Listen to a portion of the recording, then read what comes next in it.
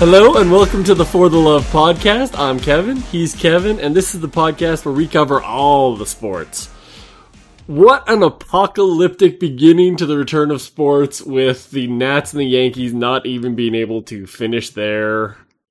What, 6 innings of baseball? Yeah, I got a solid 6 innings, saw the Yanks win, but is that a bit of an omen for you? I feel like it's 2020 in a handbag. That's what we got there. A little bit of... you get a little bit of your sport. We're like, yeah, sports are back, and they're like, here's a second wave. False start.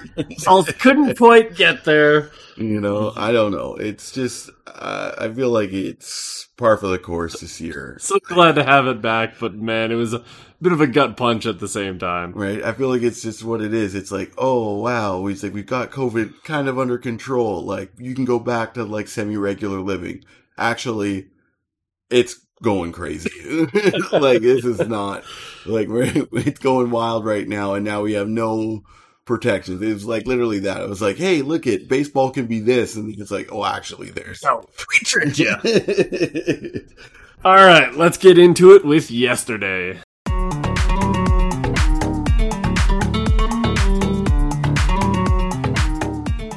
That brings us to yesterday, or this weekend in this case. What the biggest story in cycling was Annemiek van Vleuten continues to tear it up. The current world champion won all 3 of the races in the Basque Country. Yeah, I mean, I feel like the reality of it is like, this COVID thing has only affected, like, it doesn't really affect the greats. You know what I mean? And you might be right about that. Like, great players are mentally always playing the sport, mentally they're physically doing as much as they possibly can. Yeah, when you look at the people that were right behind her on multiple races, Anna van der Breggen was on the podium, I believe. You had the big names were all there. But Annemiek, when you see she's won the 3 races here, she happened to win the last race before the restart. She's the current world champion.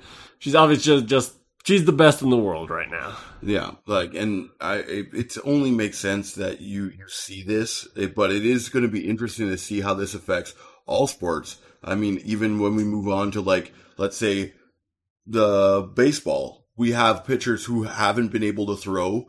Like, you're going to be able to throw in your house? No. Yeah, when you talk about the types of players that will be able to move on, not only will the great players, but I'm sure there's going to be, in a sport like baseball, positions are going to have different effects. Are pitchers going to be more ready? Are batters going to be more ready? And you have to think, like, pitching, they haven't been able to throw really. I mean, of course, outdoors is a lot better for you. Like, you're not going to be able to, you don't have to wear a mask. You can social distance. You're only throwing a ball across the room, wash your hands. You're fine. So, I mean, but you can only throw so much. And like Verlander has out for 2 weeks with arm soreness. Yeah. Oh, yeah. Before, like, how much of that has to do with COVID? You see pitchers with soreness all the time, but one game and he's already out for a few weeks with arm strain. I mean, I think maybe that's a conversation about this, exactly with Annemiek. It's like, these unbelievable, the best of athletes have been doing everything. Maybe Verlander wasn't going crazy, getting ready. They thought, oh, you know what? Now we know it's going to start. Or a general area of, like, maybe we're having a conversation of everything getting started. Now I'm going to get back into shape. And realistically, usually this is a year-round thing when you're a professional athlete. He is older as well. That might have something to do with why it is. Because I'd be surprised if Verlander wasn't, like, fully prepared. He seems that kind of guy. But I think pitchers in general might struggle a bit. I know watching, every time I turn my head, the big names, like you were saying, the stars were jacking home runs out of the park. Like Trout, Harper, Ozuna, that Giancarlo Stanton home run, that must have gone, that was out of the stratosphere. Yeah, I mean, I feel like everything was coming over the plate a little bit slow, and these guys who are your big hitters are going to be hitting these slower pitches because it's easier to train, I feel like, those things. So these guys who've been hitting big hits are ready. They're just swinging and swinging and swinging and swinging. They're ready when it gets. Yeah, I think there's something to be said that hitting from a pitching machine, hitting into a net is a more accurate representation of the game than just pitching into a net where you're not seeing the immediate feedback. Yeah, exactly. So, I mean, if you were, like, when it comes down to arm slowness, like, maybe you were doing, 10 pitches, then you're like 20, 30, or 40, you're like, okay, that's good. Like, we're hitting, we're throwing, not saying not 40, but you're saying 30 pitches every, week or something to get ready. But like, how many weeks did you start early?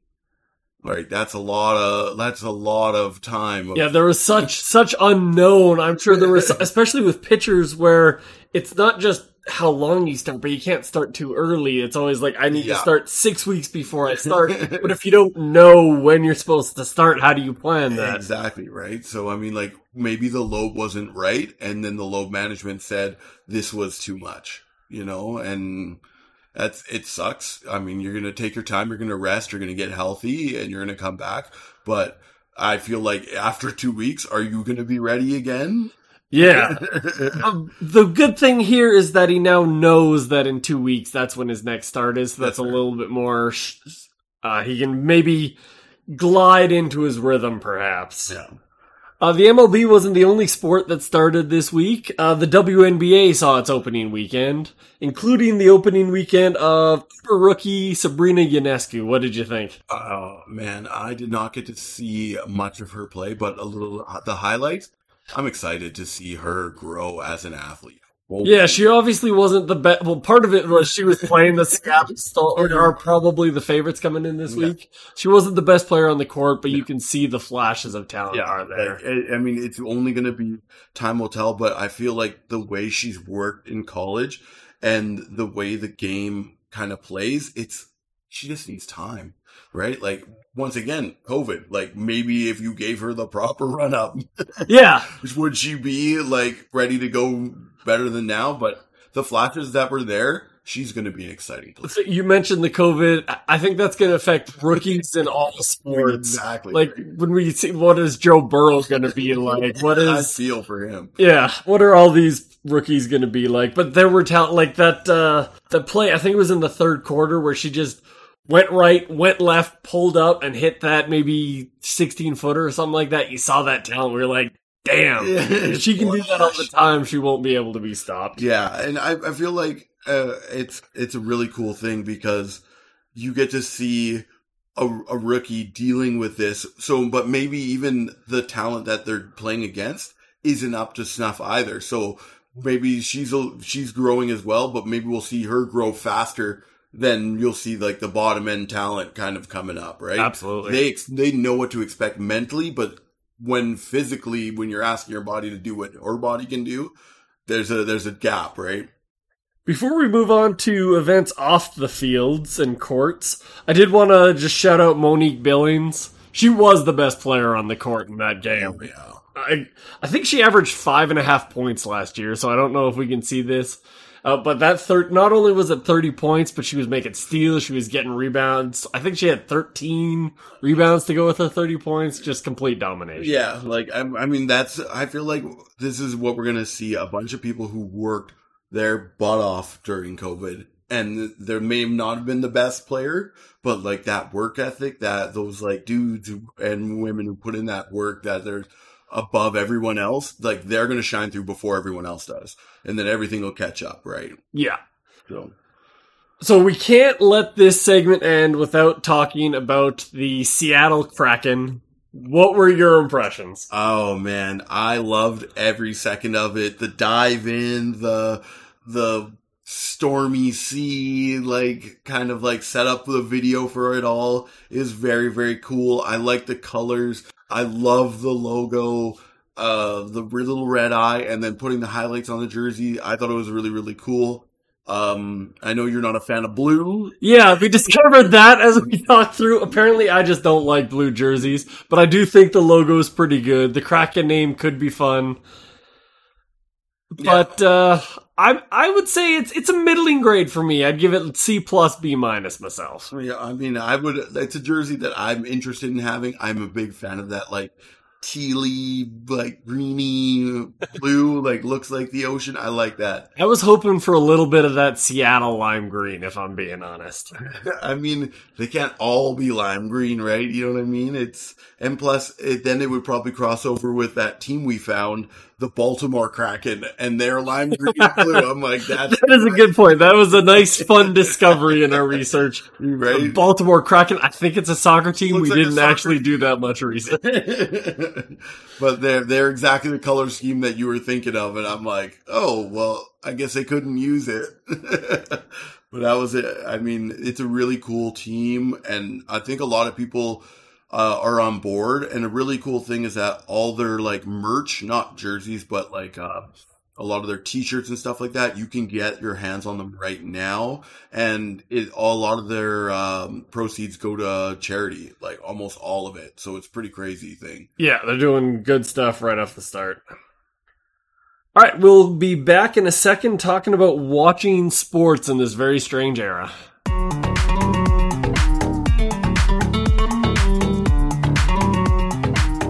Okay, so now let's get into watching sports in an age of COVID, which is, I mean, very, very weird.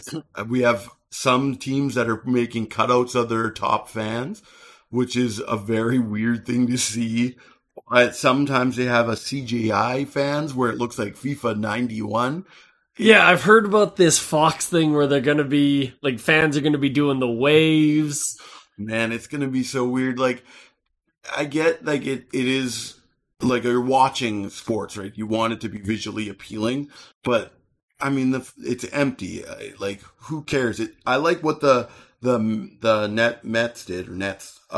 They did a great job of, making those little cutouts. Other fans, these are people who are paying the tickets.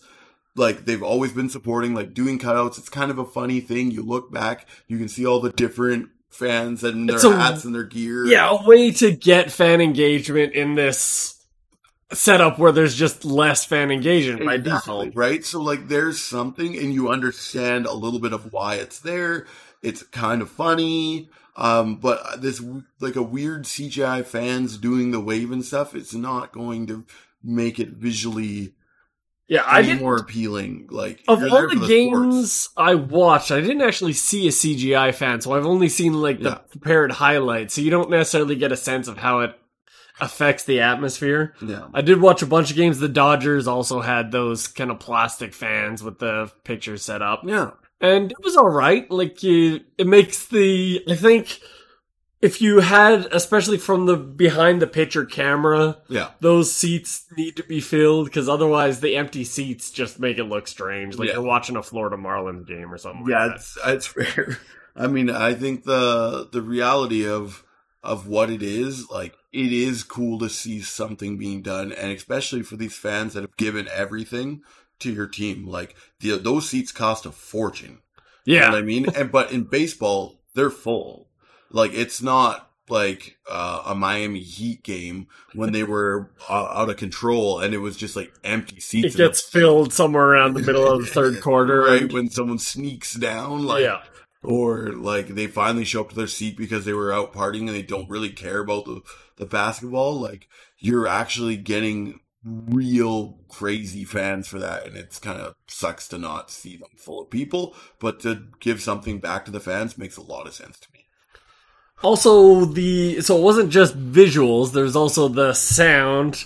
Did you watch any games with the artificial crowd noise pumped in? No, I did not hear any artificial crowd noise, and I get the science behind it. Like, it's like the same laughing laugh tracks so that you think something's funnier. Like, sure, cheering. Now you'll be more excited, I guess, so you feel a little more energy. Yeah, we've both played the various sports franchises, video games for years. So we have basic concept with the artificial crowd noise. Right? Like, there's no doubt that it's definitely going to help, but it's kind of weird. It's kind of a weird thing to, like, try to make them more fun by making someone fake yell. To me, it worked until it didn't work, if that makes sense. Okay. The number one event, I think it was Friday's game, the Dodgers Angels, I think it was, if I'm remembering correctly. Castro hit a home run in the 9th inning to tie the game up. Yeah.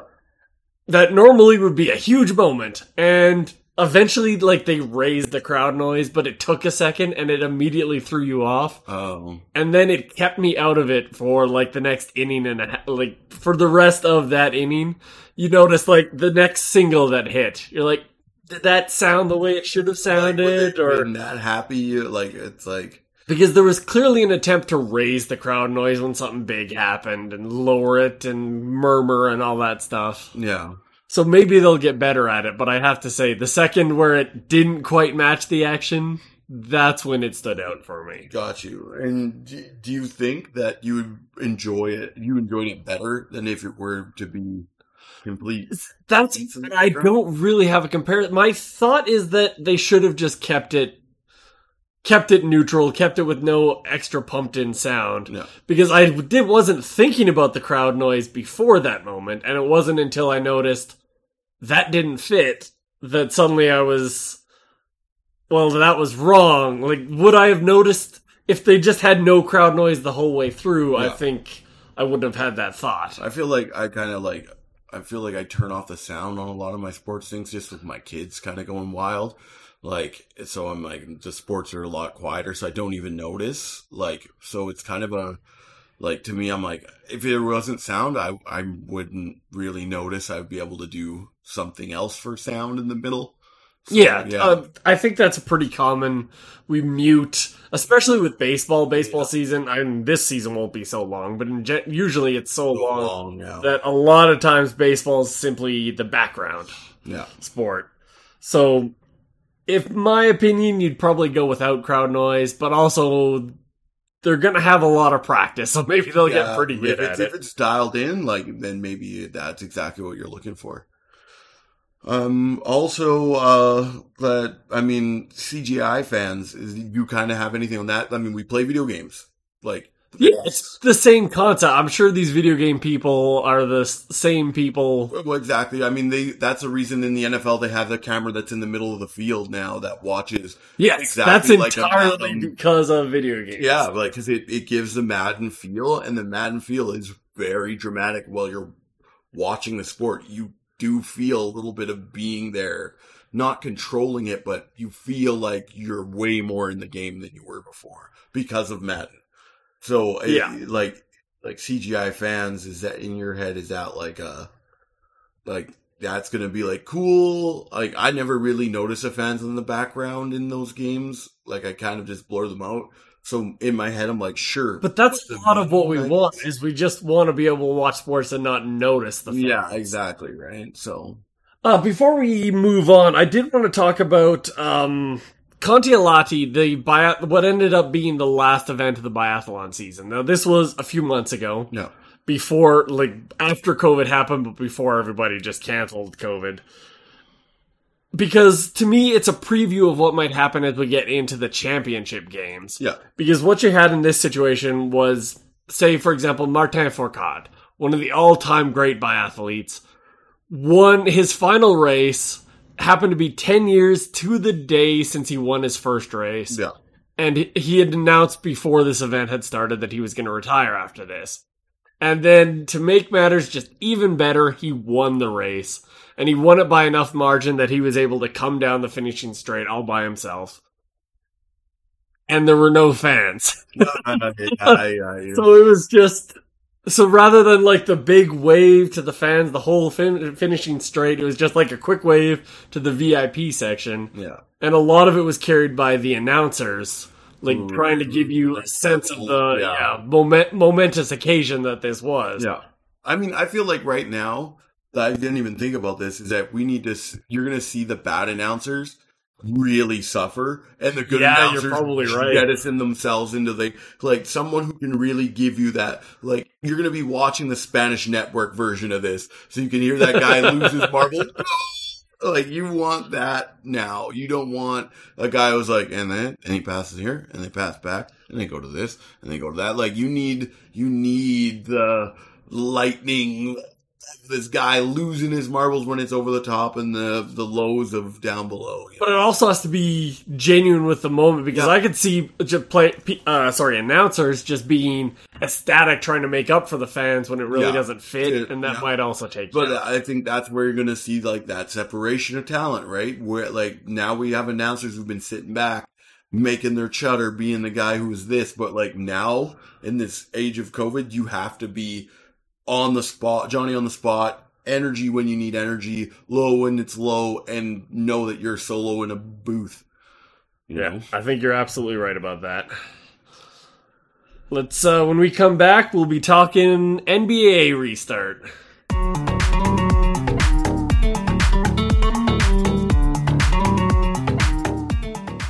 Okay, so we're going to do a little bit of a shortened NBA thing. We got to get back to work. And it's our first one back, so we're a little bit slow. But we're going to talk a little bit about the NBA.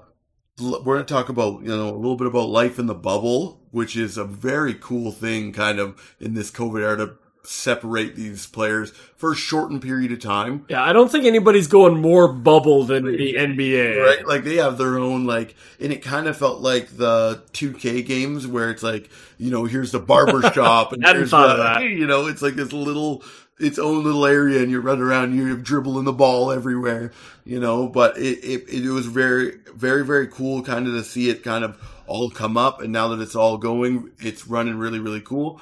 But of course you're going to have a little bit of problems with all these personalities. So yeah, I think the biggest story so far was Lou Williams and his excused absence from the bubble. Yeah, he got excused absence. He had a funeral. He lost a family member, of course, but they made sure they have everything in place. But Lou Williams decides while he's out, he'd make a stopover in Atlanta at Magic City, which is a strip club.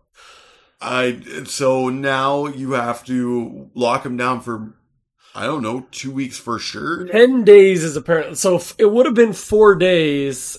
Like the plan is if they have an excused absence and they follow the rules, they're gone for 4 days. Yeah. But if they don't follow the rules, there's a special committee that decides when players need to be quarantined for 10 days. Okay. And that's what they've decided in Lou Williams' case. Yeah. And that only makes sense. I don't know, the thought process, but hey, I get it.